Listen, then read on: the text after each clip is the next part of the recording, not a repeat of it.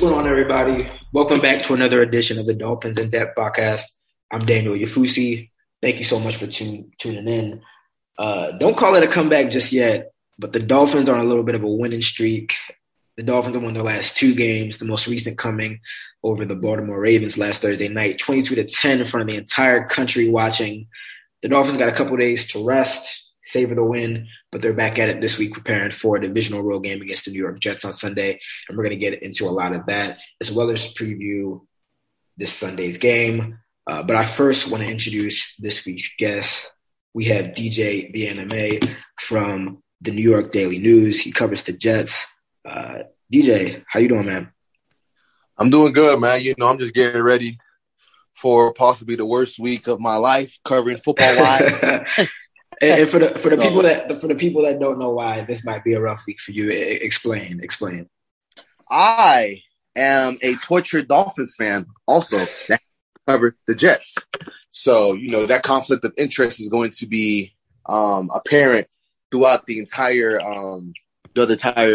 afternoon on Sunday. So, yeah, I know a lot of Jets fans have been giving you a lot of, at least early on, they were giving you a lot of heat for being a Dolphins fan, but I think you've been doing a great job. We all, might have different, opinions and whatnot, but I feel like you've been doing a good job of not letting the, potential or perceived bias affect your reporting. I think you've been very fair, kind of on both aspects of it, and I think it's kind of cool too that kind of for me last week, for somebody that covered the Ravens for 2 seasons, I was able to bring that insight into my reporting. And I feel like, same with you, you're going to be able to bring a lot of insight into the Dolphins just from like watching the team your entire life and seeing them up close. So definitely going to be an interesting week.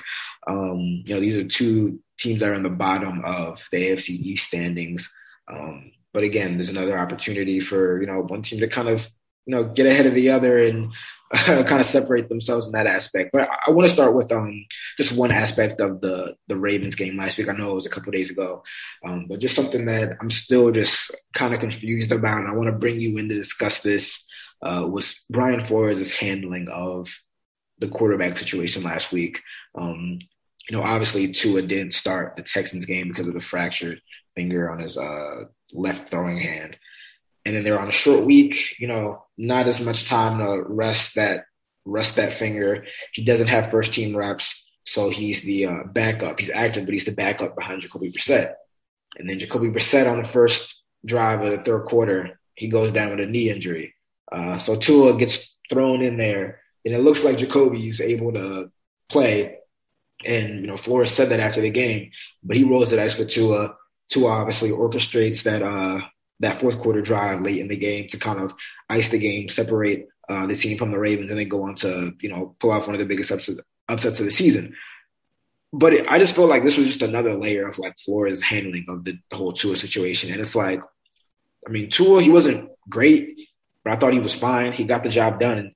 And I'm wondering, like, if Tua was, first off, if he wasn't able to start, why was he active? But now that he is active and he was able to go out there and get the job done, throw the ball downfield when Flores said he wasn't able to, I'm thinking, like, what is going on? Like, what is Flores doing? What were your thoughts on Thursday night and how that went down, and overall how the Dolphins and Flores kind of handled Tua? Bro, it's been Tua stuff, bro. Like, it's been since he started last year, benching him against the Broncos, benching him against the Raiders, and then, going into this year with the Deshaun Watson stuff, and then obviously as this year has gone on, like, with the finger thing where it's like, we don't know if he made throws down the field. He literally gets out there and he makes a 35-yard throw down the field to Jalen Waddle. Like, exactly. It's been jarring, like, I could understand if like Jacoby Brissett was like a capable backup, but like what are we doing here? Like, watching that game with Jacoby Brissett, like, Tua would have broken neck would have been Jacoby Brissett. You know what I'm saying? Like, I just didn't understand how you say, hey, we don't know if he can make those on the field with the finger, and then he goes out there and he's able to make those. And it kind of understand if like Jacoby Brissett was also making throws down the field, but he made one throw down the field. Like, he wasn't throwing to open receiver. Yeah. Yeah, like it wasn't like he was doing that. You know what I'm saying? Like, so, like I obviously, you and I, we talked on the Twitter Spaces, and you've mentioned that, like, I had my question about Tua's ability to throw the ball down the field, but you always said, like, it's the offense. It comes down to the offensive line. They're not providing the time, which is a fair point. So, like, for you to be like, oh, well, we don't know if Tua can make those down the field. Well, your offensive line is not going to be able to give anybody the afforded time to do that for the majority of the snaps. So, it's just been weird from, like, I won't say from day one, but it's been weird since he's been the starter, just the handling of Tua. I don't think, like, that's a conducive way to groom or develop a young quarterback. Yeah, and I mean, something that I guess stuck out to me was Flores, like, on multiple occasions, he's like, we want to save Tua from himself. Like, when Tua first fractured his ribs, it was, we want to save him from himself. He's fighting to be out there, da-da-da. Right. And then weeks later, he kind of said the same thing. Hey, like, he wants to go out there and play. We want to save him from himself. And it's like, I almost feel like it's kind of like Flores kind of emulating kind of like that Belichick way of treating every position the same, no matter what position it is and no matter what the status of the player is. And it's like, yeah, I understand that, but I feel like you also have to have some sensitivity to the quarterback position. And we still, like, haven't even gotten, like, 16 full games of Tua, But again, it's like I just didn't really understand the decision to, like, make him active and not start. But then he went out there and then he was completely. I mean, he threw the ball more downfield than we've seen him, like, throw when he was healthy. So that was just kind of weird. Like Flores said, we tried to change it up and make some shorter throws for Tua. It's like, nah, Tua was throwing the ball downfield, man. And now it's like when Flores came on Monday and said, yeah, Tua's going to be the starter on Sunday. I'm like, what changed over the past 4 days? Did Tua's finger just magically heal in 4 days where you're just completely ready to name him the starter? Or was it like, I've seen enough of Jacoby. We're just going to throw Tua out there. So that's just I don't know. It's just really weird to me. I guess it doesn't matter now since Tua's starting. But again, I just thought the whole handling of the situation was kind of weird. It's been weird. It's been weird since he's been the starter. I feel that a lot of the questions regarding Tua from a national perspective are because of Brian Flores. Like, I remember I was talking to one reporter, and he remembers saying he had a conversation with Brian Flores, and Brian Flores was kind of confused why, like, the national waves were making it seem like the Dolphins didn't believe in Tua. Dude, you benched him twice.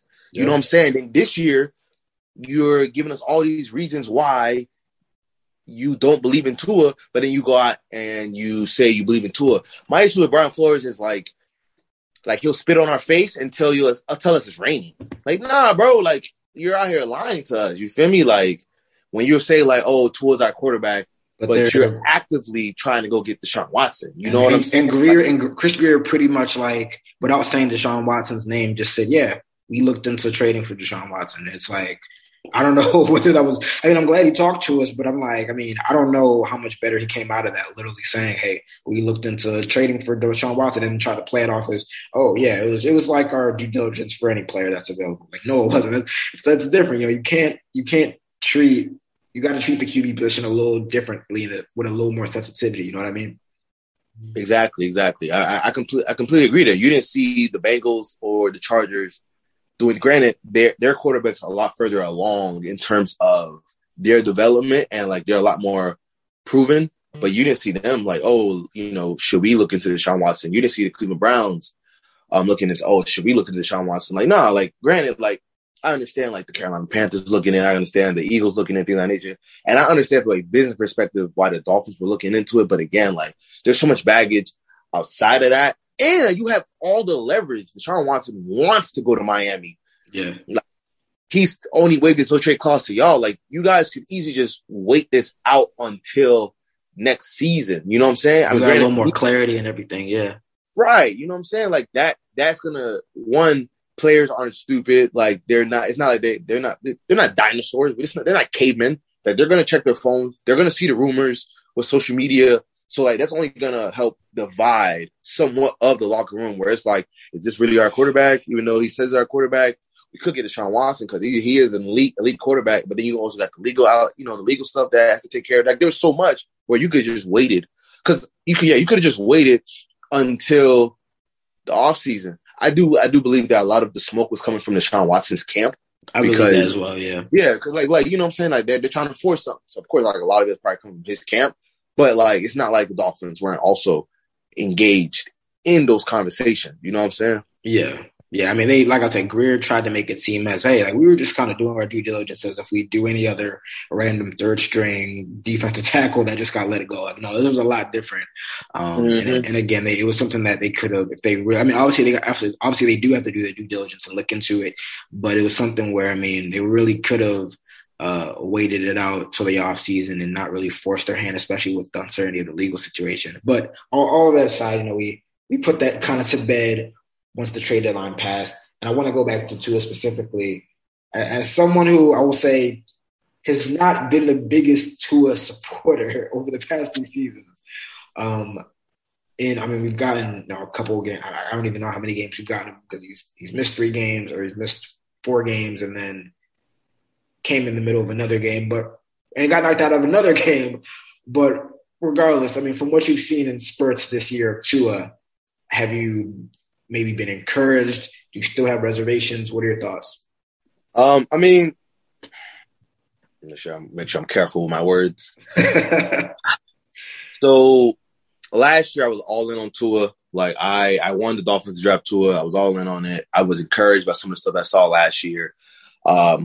This year, the injury stuff has really concerned me because again, like that's one position where you need your guy to be out there.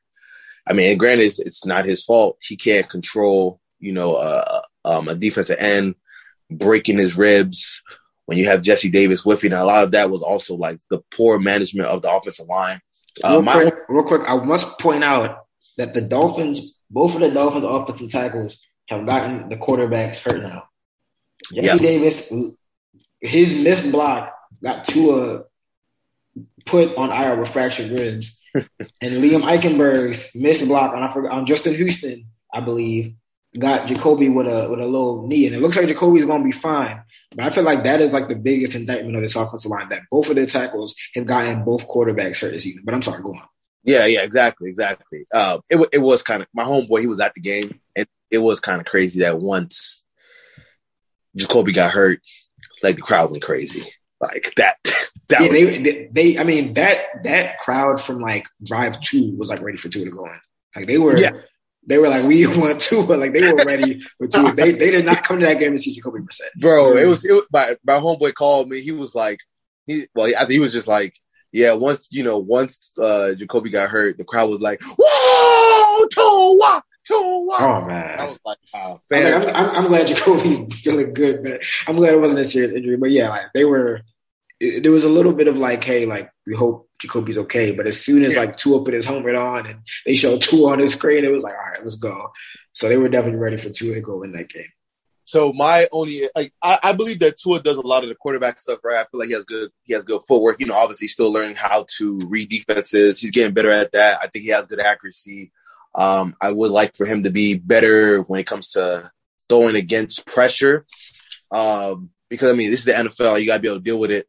But my biggest concern is how long do we have to wait before it all comes together for Tua?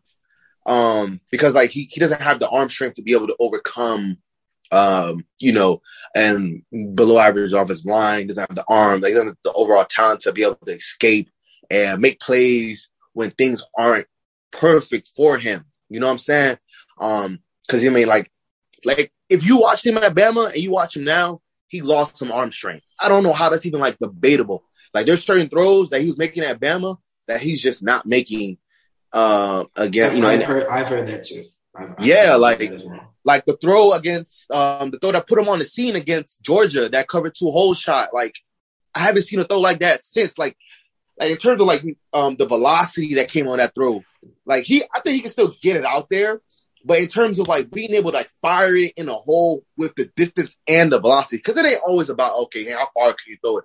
Because if you put all your might into it, you can get it down the field 50, maybe 55 yards. But it's more, can you fit it into tight windows? And anticipation as well, you know, the timing. Yeah.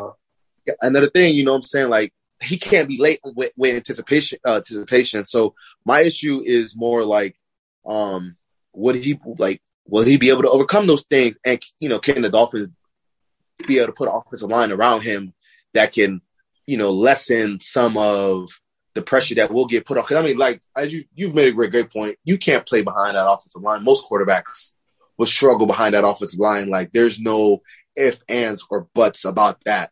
But again, Tua hasn't been good under pressure. Again, according to Next Gen Stats, he has a pass rate of 35 when he's under pressure. You know what I'm saying? Under pressure a lot, man.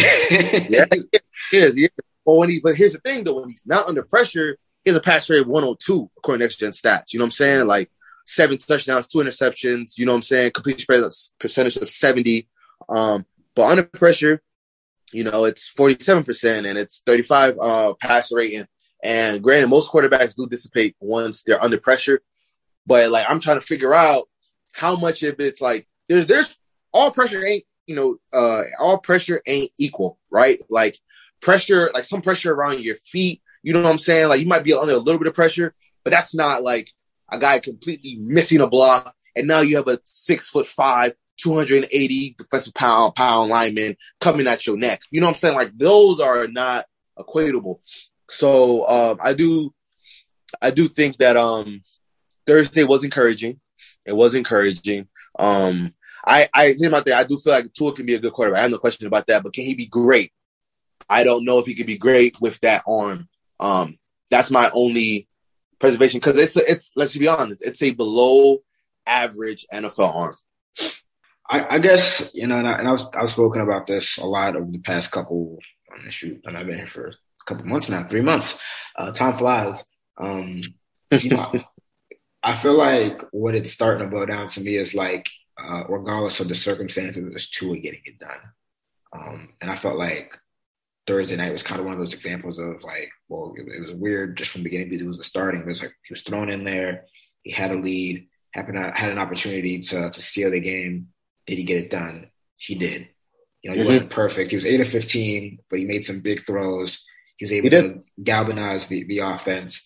And I feel like he's producing in spite of this offense, Yes. In spite of the offensive line, in spite of no running game, in spite of multiple pass catchers on IR or in and out of the line. I feel like he's performing well in spite of it all. And I agree with you that there might be a slimmer margin for error with Tua because he doesn't have the physical traits of, a guy that we're going to talk about later, Zach Wilson or, Lamar, who he faced. But again, I feel like he's winning in spite of it. And kind of something that, I know we were talking in the Twitter spaces last week and I brought up to other people. It's do you think that if surrounded with the right infrastructure, do you think Tua can be a top 15 quarterback? And I think most people were yeah, Tua can be a top 15 quarterback. And then I was do you think you can win a Super Bowl with a top 15 quarterback? And most people were kind of divided. They were yeah, but then it's it becomes a little more dicey. And I was okay, I understand that. But if we haven't seen him, I'm not even talking about an average supporting cast. I mean, right. He's surrounded by a below average supporting cast. So, and again, we haven't even seen him play 16 full games. So is it really fair to cast judgment? I mean, I'm looking at Jalen Hurts, and Hurts was kind of struggling the first couple games of the season. And I was just watching ESPN, and they said he was has a top QBR in the past 3 weeks. I mean, he's looking good. So it's we live in such a microwave society that it's if you're not Patrick Mahomes, if you're not perfect off the bat, in the first month of you starting, it's you're a scrub and they got to get rid of you. But it's Tua's far. And you said yourself, he's far from a finished product. And he hasn't even been surrounded by quality talent. I mean, imagine if he gets an actual – I mean, they're already good in the short game, because that's what they have to do. But imagine if they actually get an offensive line that can block consistently and they can start throwing down the field and they can actually use Jalen Waddle the right way. I mean, just imagine. Again, I do think that Tua has to improve. I do think that he has limitations. But again, and again, no quarterback has the perfect structure. No quarterback is has the perfect environment around them. But is this really the supporting cast that we're gonna use to judge Tua? That's what I'll say. Yeah, I mean, those are fair points. Because supporting the offensive line, see that when you mentioned the when you mentioned, me being a Dolphins fan covering the Jets, I remember before the season, just before you got to the Herald, it was like, during that dead period where like there's nothing to write about.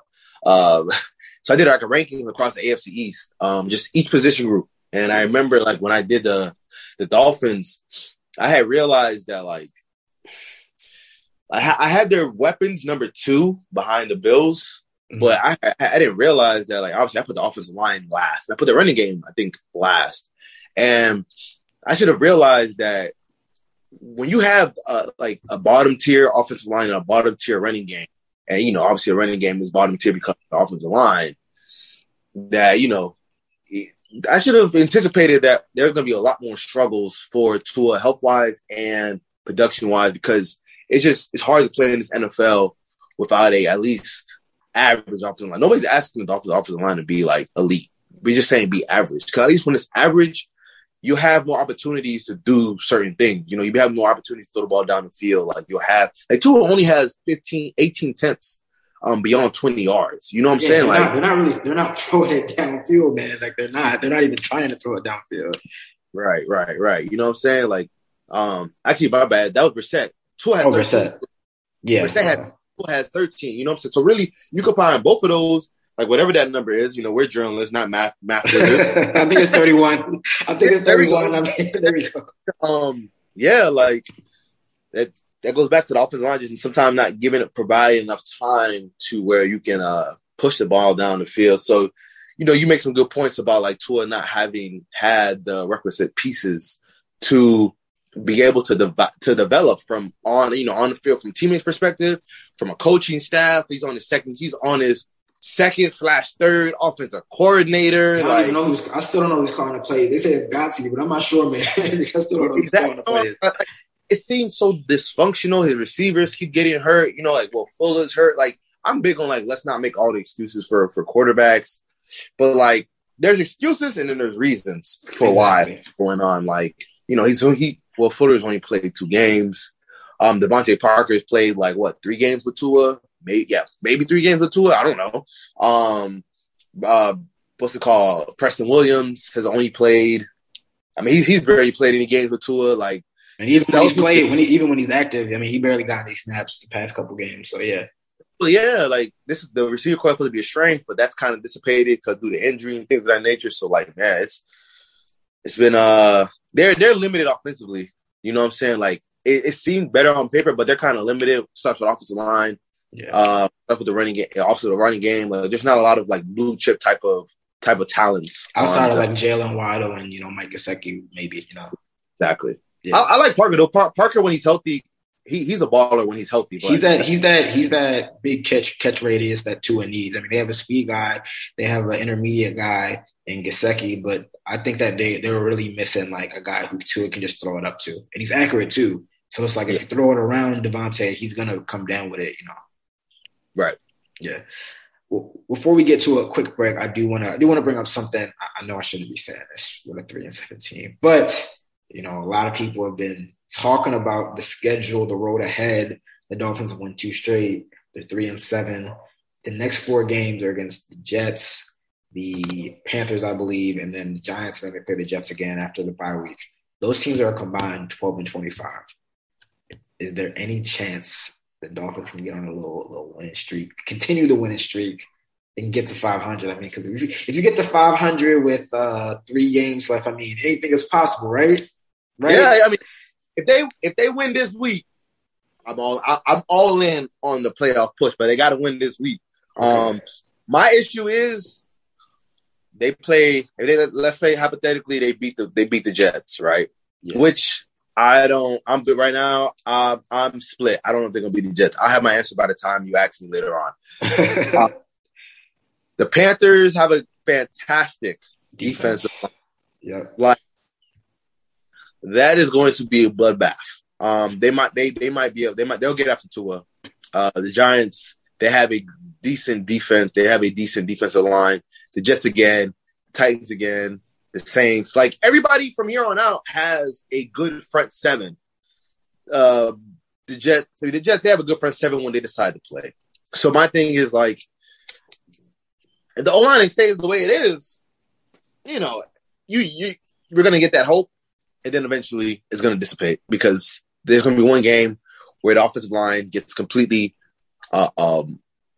destroyed, and it's going to result in an L. So I do think they'll beat the Patriots in Week 17, though. Really? Okay.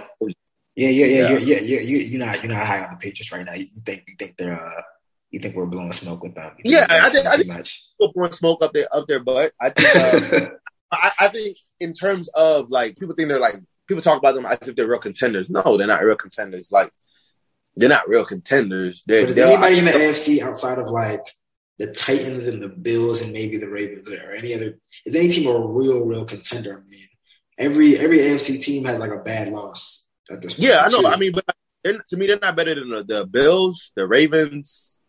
What's the other? The Titans. They're not better than those three teams. So like, okay. Like no team ever goes deep in the playoffs for the most part with a rookie quarterback. Like I can only think of one. That might be Big Ben when they went 15-1, but I think they ended up losing. Like, I mean, your team you cover right now, the Jets, Mark Sanchez, the Ravens, Joe Flacco back in the late 2000s, early 2010s. Right. But like that, those are anomalies. Like that happens rarely. That happens so rarely. So, and those two teams had dominant, not good, dominant defenses, like first in the NFL type stuff. So. All right. Well, we're getting off track. At least I got you on the record. You said that if the Dolphins beat the Jets this weekend, you're gonna perk your ears to some playoff talk. Yeah. But I hate to channel my inner flow on this one, but we got to take it one day at a time. But we're gonna see this Sunday. We're gonna take a short break, but on the other side of things, we're gonna talk Jets. What's going on with Zach Wilson, that defense, and then preview Sunday's game. So stick with us. When you need mealtime inspiration, it's worth shopping Kroger, where you'll find over 30,000 mouth-watering choices that excite your inner foodie. And no matter what tasty choice you make, you'll enjoy our everyday low prices, plus extra ways to save, like digital coupons worth over $600 each week. You can also save up to $1 off per gallon at the pump with fuel points. More savings and more inspiring flavors make shopping Kroger worth it every time. Kroger, fresh for everyone. Fuel restrictions apply. I'm still here with DJ from the New York Daily News. We've had a good first half talking Tua, Dolphins, last week's big win. And as we move into this weekend's game against the Jets, it's a really interesting matchup. I mean, the Dolphins have been the Jets, they've been struggling these past couple weeks. A blowout loss to the Bills, who, I mean, of course, the class of the AFC East right now, one of the best teams in the AFC, but 45-17 loss. This defense has really, really been struggling, and I think that might be the most surprising part for you. I mean, we were just talking about in Miami, the Dolphins defense was going through struggles. They have a defensive-minded head coach in Brian Flores or Robert Saleh. I mean, you would think that that's the one thing that they would have right. I guess from your perspective, what's been going on with this defense, man? So it's a combination of a lot of things. One most important thing, they just don't have the horses. Like they just do not have the horses. Like, cause when you look at their starting 11, how many guys will start on other teams? The only people that I can like legit, like on a lot of other teams. Let's say let's go like half or even 20 NFL teams. Like most wouldn't. Even like if you want to reverse it, let me reverse it. Like how many will start on 10 NFL teams? Like most would. I like Quinnen Williams and CJ Mosley. Those are only two. Mosley. Yeah, those two would start on a lot of on half NFL teams. Those are only two. I'm like no brainers. Like CJ Mosley, you can play for the Dolphins right now, and he'll be their best middle linebacker. Yes, Quinnen Williams with Raekwon Davis, that'd be nice. That'd be nice. But I think that's the main issue. Like, there's not that many difference makers. Like, yeah, you got John Franklin Myers, who's a solid defensive end. He deserved his money. You'll never ever hear me ever say like a guy don't deserve his money. Go get your bag, young man. But he's been a solid player. But that's about it. Like Bryce Hall, he's a solid corner. But he's not a game changer. He'll get some PBUs here and there, but if you want to go at him, you can go at him. And then on the other side, like at the other corner spot, like it's like if you want to throw to the left side, you could throw it with ease. You know what I'm saying? Like Brandon Echols is a 6th round pick out of Kentucky who just got hurt, so he'll be out. But like people had success throwing at him. Now you got Javin Guidry, who has speed, but he's 5'9". So like he can have tight coverage, but if you throw it back shoulder or you throw jump ball, you'll be able to have success. Like if I was Devontae Parker plays and I am Dolphins offensive coordinator, I'm throwing a lot of jump balls to Devontae Parker on the left side of the field because they don't. Since Bryce Hall is their best corner, but they don't travel. They don't have their corners travel. Yeah. So that's going to be a mismatch right there. You know what I'm saying? If you have people travel. But the secondary, safety spots, Ashton Davis, Marcus Majors got hurt, so they replaced him with Wilson. I think it's Gerard Wilson. That's what they replaced him with. But, like, I'm big on you need players to make plays. You know what I'm saying? Like, you can scheme it all you want, but you gotta have some players at the end of the day. I said in a Twitter space the other day, they asked me, like, what do you think is more scheme or player? And I said, like, if you go to a restaurant and you ask them to cook you a 5-course meal, but the ingredients are just a bunch of crayons, are they going to be able to create you a 5-course meal? No, they're not going to be able to create you a 5-course meal. And I think that's been one of the issues is just, like, lack of overall talent. I knew it was going to be a rough year defensively. Like I knew early in the year that was a lot of mirage because based on the film, like, it was just teams not taking over. They're not executing against their defense. But I remember training camp against the Packers. Granted, that's Aaron Rodgers in that offense, but they tore that defense up in joint practices. The Eagles, who don't have a prolific offense right now, like it's spurters at times, they tore up the Jets defense in training camp. And I get it, training camp, whatever, yada, yada, yada. You can't, it's whatever. But I remember in the preseason game against the Packers in training camp, preseason game, the Packers didn't play their first or second string. The third string offense scored touchdowns on the first 2 drives. So I'm like, all right, this defense is not going to be good this year. But I did not expect it to be as bad as it is now, where they're giving up. They're getting averaging, teams are scoring 43 points per game on them in the past 4. So some of that obviously is players, and some of that is also scheme. Like they don't really make a lot of good in-game adjustments that I've been noticing. You know what I'm saying? Like teams are able to kill them on play action game. Like what I mean, kill them. Like they've been one of the worst teams against play action because teams know that they're an aggressive downhill team. So, get into a big boy package where you got 2 tight ends or running back, run a play action, boom, you're going to get CJ Mosley flowing left. You're going to get Jared Davis flowing left. You're going to get Kyle Phillips flowing left, and then boom, you can play action. Boom, you're going to have somebody wide open. That's what the Colts did. That's what the Patriots did. That's what the Bills did. I think Josh Allen threw over 300 yards off of play action last week.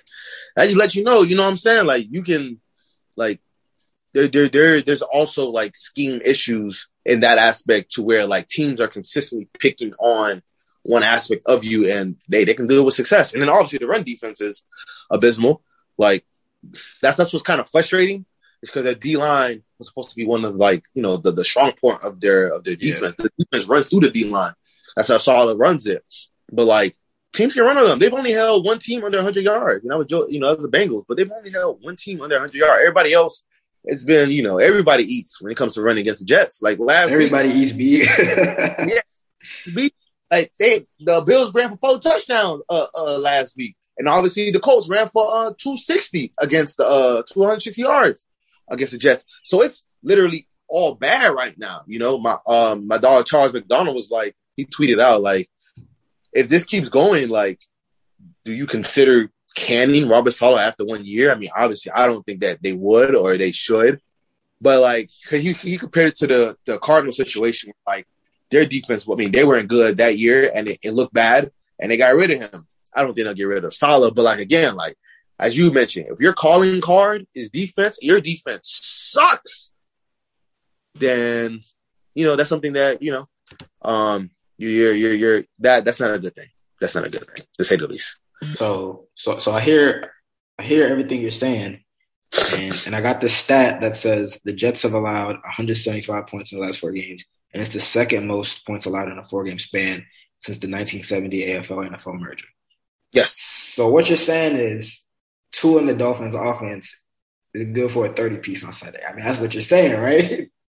No chance. No chance of a 30-piece. Bro, that O-line is terrible, bro. Like, what? Man, listen. That O-line is terrible. There is no way they're going to be able to put up 30 points, bro. Like, No way whatsoever. Because, like, you know, I don't want to say cliches, but it's me cliche. You know, the Jets, they're going to come out fighting hard. They're going to, you know, they're going to play a little bit better. Because I will give them, you know, to their defense, they've played some really good teams in the past few weeks that have explosive offenses. The Patriots, to an extent, have, you know, they've been able to produce explosive plays. The Colts can produce explosive plays. The Bills and the Bengals, they would produce explosive plays. Dolphins can't produce explosive plays like that. They did last week, though. They did, and I know there were some busted coverages, but they did. They did, but they did, but like the Jets don't really have a lot of busted coverages. What happens is like they just get beat. Yeah, dudes just get beat, you know. But for that to happen, for you to get beat down the field, what gotta happen? You gotta run the ball, and you gotta do play action, and and the O-line gotta do what? They gotta block. I don't think the O-line can spell block right now.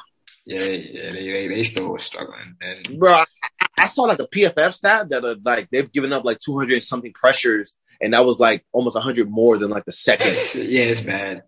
You know what I'm saying? Second most team. I'm like, bro, how? How is the offensive line that bad? So let me ask you this. When we talk about the offensive line, and you know, because that basically is your question. That's why I don't think the Dolphins can put up that many points because of the offensive line. What do you think is the biggest issue? Like what do you think is coaching, or do you think it's just drafting the wrong players? Like, what do you think has been the biggest issue from that perspective? Man, that's a really good question because I wasn't here last year, so I wasn't able to I wasn't covering the team last year, so I wasn't able to I can't really speak to like personal knowledge of like seeing it up close. But all the stats show that this was like a below average to maybe bottom third offensive line. But by no means was it like the worst offensive line in the NFL. And by every metric, this is like, at least pass blocking, this is like the worst offensive line in the NFL. Right. And I think that it's fair to question some of the picks that Greer has made, but they also have invested so much in the offensive line. I mean, they drafted Austin Jackson in first round 2020. They got Liam Eichenberg, I think the second or third round. They got Robert Hunt in the first 3 rounds, maybe the third round pick. It's not for lack of trying. And I mean, this is like pretty easy to say, but I think it is like a mixture. I mean, they have a first year offensive line coach he was just in the NFL a couple of years ago, and now he's like, you know, finally getting an opportunity to be an offensive line coach. I think that they definitely would be helped by having a more veteran guy in there. Mm-hmm. But it's like, I don't know. I mean, Liam Eichenberg just has not looked good at all. Like he's regressed at left tackle. And it's crazy that he's looked this bad because he was such a good left tackle at Notre Dame. And that's not to say that, yeah, if you're good in college at left tackle, you're going to be good in the NFL. That's not true. But to see the way he's regressed, it has not really improved at all. It's been like alarming. And I'm almost thinking like, is guard like his best spot? I thought he was okay to below average at right tackle, but he has like been bad at left tackle. And it's like this team has like one possible tackle, and that's Robert Hunt. And he's been like good at guard, so you can't move him because that's like the one spot you've actually got down. So they're gonna have to go back to the drawing board. They're gonna have $80 million in cap room. They gotta throw some money at somebody. They might have to draft another 2 offensive linemen. But yeah, I mean, when you look at like the lack of development in some of these guys, I mean, I do have to question coaching a bit. There is the potential that they just maybe didn't get the right guys. I mean, Austin Jackson was supposed to be a left tackle. He's looked better at left guard. So maybe, you know, you have to point fingers at the front office, but I also have to point the finger at coaching and say, hey, you had a lot of these guys last year and they've gotten worse, you know. That's a good point. I think it's a combination of both. I don't think it's all Greer and all Flo, but at the end of the day, it's a combination of the two. So with the offensive line being that bad, you got Quinnen Williams, you got John Frankie Myers, you got Sheldon Rankins, you got Foley from the Jets, you got Dolphins fans are familiar with Shaq Lawson. Like when you have guys, like they should have success against this defensive this offensive line. If they don't, I'm writing a column ripping if they can't. But I will say this. This is, I mean, on paper, this is a good defensive line. However, they haven't played up to their standards as of late. It's getting a little bit alarming because I believe that they're bottom tier in terms of quarterback pressures. Yeah. Top 10. So, like, their blitz percentage is in the top 10. You know what I'm saying? So, when they send just 4, they haven't been able to get there. And I think that's a combination, though, of, like, teams being able to hit them with a quick game, teams being able to, okay, we're going to leave 7 in, we might leave 8 in, and we're going to let our guys on the outside win. Because I ain't gonna lie, like you can win on the outside against the Jets. Like, especially if you want to just go left, you can win out there. You know what I'm saying? Like, so I think that's been an issue. But we'll see, man. It's we thought it's bad on bad, right? A bad O-line, a bad offense versus a bad defense. Something's got to give. Yeah, and I was kind of speaking tongue in cheek about the 30-piece. But the over-under is 45, so Vegas isn't really high on any of these teams scoring more than like 24 points. But I can't go the entire show without giving a shout out to the Dolphins defense, though. Yeah. I would, and I think that again. I mean, I'm not sure if Zach Wilson will play, whether it'll be Mike White, the legend, or one of the greatest quarterbacks of all time, Joe Flacco. I'm just kidding. I just say that.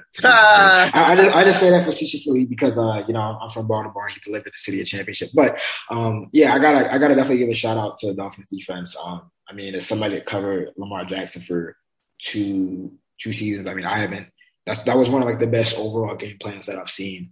And I mean, I think that defense is back for real. Back to the 2020 form. And again, kind of going back to what we kind of joke around about the playoff talk. I mean, if they play that well, I mean, I don't even say that well, but if they continue to turn the ball over at the rate that they are and to play around that level, I mean, the margin of error for that offense, really, really wide. I mean, I think that was the issue earlier in the season that, not only was the offense struggling and they were kind of regressing, but the defense regressed too. So it was like nothing was shaking, nothing was going right. But when you have the defense playing that well, I mean, you can kind of get away with a couple 3 and outs, maybe a turnover here and there. And again, I think that defense is really going to really dictate whether, they do maybe get back into the playoff picture or, just even get to 500. And again, I mean, I think that they're going to have a big game, on Sunday, regardless of who's starting. What do you think? Yeah. The way they've been playing, bro, the last 3 weeks, I mean, they contained Josh Allen until the fourth quarter. And I think that's just more like, I think the Bills made adjustments. They started feeding Cole Beasley a lot more. And they were able to, eventually score a couple of points, a couple of touchdowns late in the game. But they held Josh Allen in that offense. They held him down, obviously shut down Lamar. Tyrod Taylor isn't like an elite quarterback, but they were able to contain him too.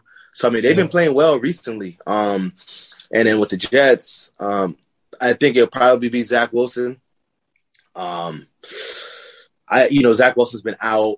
See, here's my concern with putting Zach Wilson back out there. If he's not if he's not all the way 100% healthy or close to it, the Dolphins are going to heat him up. Like last week, they're going to heat him up regardless. To be honest, they're going to heat him up regardless. Exactly. Like they blitzed on 51% of Lamar Jackson's dropbacks last week, according to Next Gen Stats. Mm-hmm. And Zach Wilson has not been good against the blitz this year. He's a rookie, so that's normal. Like he has a passer rating of 56, right? And when Zach was out there this year, he was not like he had moments. Like the Tennessee Titans game was a moment. Mm-hmm. He's had some throws, like there's some throws against the Panthers where they was like, oh, or some throws against the Falcons where it was like, oh, but then there's also throws where it was like, bro, what are you doing? Like he's been a rookie essentially. Exactly, he's a rookie by every metric. He's been one of the worst quarterbacks in the NFL. By every metric, you can go counting stats, analytically, completion percentage, passer rating, QBR. You can go by any stat you want to go by and be like, yo, he's been one of the worst quarterbacks in the league. But again, he's a rookie, and it's more part of this is the normal developmental process for rookie quarterbacks, not the Justin Herbert, the Joe Burrows, Baker his first year. Baker's mid now, but Baker's first year. So he's been he's struggled. Like it's been rough, but him sitting on the bench, I want to see what he learned because a lot of times it was just him not taking what the defense gave him. Because there's a time we could just check it down and get the ball. If the first read's not there, get the ball out. But then also, man, I don't like the Jets receivers against the Dolphins defensive backs. I don't like it. Like Corey Davis is a 1B, more like a 2. I think Howard should have success against Corey. I do think Corey catches fair share of passes against Howard. Nick Needham against Crowder. I do like Crowder in that matchup. But then like Elijah Moore against Byron Jones. I like Byron Jones in that matchup. Not that Byron Jones is like fantastic, but like Byron Jones is a bigger cornerback and he can run with Elijah Moore. Elijah Moore, like that's his next maturation process. Being like a smaller receiver, playing on the outside, being able to win against bigger cornerbacks. Yeah. Because there was a play against, he drew an offensive pass interference. Mike White threw a fade ball to him. I think he was going against Levi Wallace, and he just couldn't create any separation. He pushed off a little bit. You know, he got that. He got a offensive PI. He didn't make a play later on in the game where he went up and snagged the ball on a fade route, which was impressive. But there are other plays. I remember Tre'Davious White. I'm talking about trying to put him in the cooler and off the line and I think Elijah ran like a curl route, but like he got no separation. You know what I'm saying? Yeah. On that play specifically. And I think he had like one of his lowest yards per separation. Separation yardage per whatever. You know the stuff I'm talking about. Yeah, separation. Yard separation. Yeah. He had one of his lowest of the year against the Buffalo Bills. So he's still learning how to handle, you know, when people are pressing him. You know what I'm saying? Like, he can still make plays. Like, he's still a tremendous talent. But I do, at this point, like Byron Jones over that. And then obviously you got the boy out of Oregon. He's been balling lately. You know what I'm saying? Holland. Yeah. He's been balling, you know what I'm saying? Brandon Jones has been coming along. And again, when we talk about the blitz thing, the Jets' offensive line has had issues picking up stunts and picking up disguised blitzes. Like, they struggle with that because like their communication ain't that great. Like, it is what it is. It just ain't that great. I remember at the first drive, like the Bills sent 5, but like they sent 5, but like they had like a DB lined up over the slot, and then like he blitzed. He lined up over the slot and he blitzed, but like the DN on the outside at left tackle, he crashed inside, and I believe George Fant just went with that DN, and then boom, here comes that I think it might have been a safety. It might have been either Hoyer or Poyer. I mean, no, it might have been Poyer or Hyde. I forgot which one it was. But boom, pressure right in Mike White's face immediately. They haven't been that good against when teams blitz, and in terms of picking that up. So there's a lot of things that I think it's gonna be a defensive battle both ways, because there's a lot of things that like the Jets struggle with that the Dolphins do well in. Like the Dolphins play a lot of man. The Jets struggled against the Broncos, ran a lot of man. The Patriots ran a lot of man. You know what I'm saying? They struggled like, in those games offensively. But then also the Jets D-line should have a lot of success against the Dolphins offensive line. You know what I'm saying? So like I anticipate this being a low scoring game. Because I just know that the Dolphins defense should come to play. Cause they're riding high right now, man. Like, they've been playing really good football, been coming with really good game plans, and they've been executed. So you got a score prediction for me?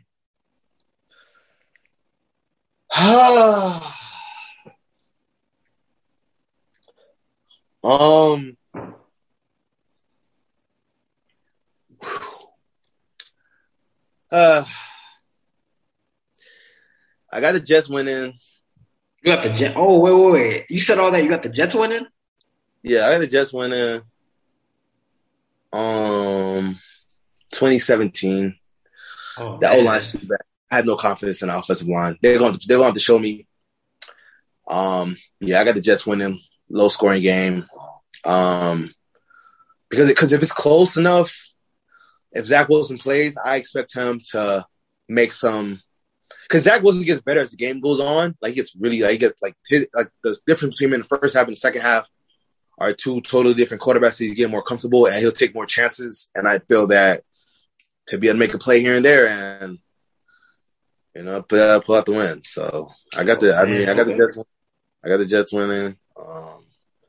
It pains me to say it, but I'm sure they're going to be on your head tomorrow. It is what it is. Well, it's not my fault. Maybe if you get a competent offensive line, and then maybe I would have been like, "Oh yeah, this offense will win." But they got a terrible offensive line, so low scoring game. Dolphins defense do enough, but the offense, costs them the game. So that's where I'm at. Man, all right. I guess it's my turn. I'm gonna go with the Dolphins, and I say that with minimal confidence, and not just because not for any like specific reason other than like it's been a weird season, especially a weird past couple of weeks. I mean, yeah, like could the Dolphins? I mean, I think it'll be close regardless.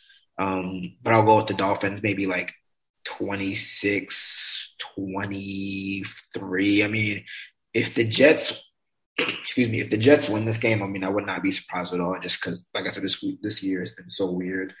Right. Some of these results. But the Dolphins did lose to the Jaguars, so it's not like.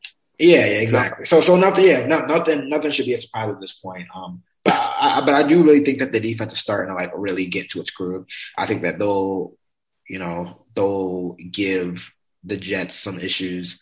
And again, it's like, I mean, the Dolphins have to eventually hit on some of these big plays, man. Like they have to. I mean, if not this week, I mean, they're able to do it last week, albeit against some busted coverages. But if they can't do it this weekend, I mean, when are they going to do it? You know what I'm saying? All righty, man. I mean, as a fan, I hope you're right. I got you, man. It's definitely going to be a fun weekend. I'm really excited to go out there and to, finally see you in person. And I want to say thank you for joining me on this week's edition of the Dolphins in Depth podcast. To the listeners, thank you. We'll be back again next week to do this again. But until then, you guys take care. Bye.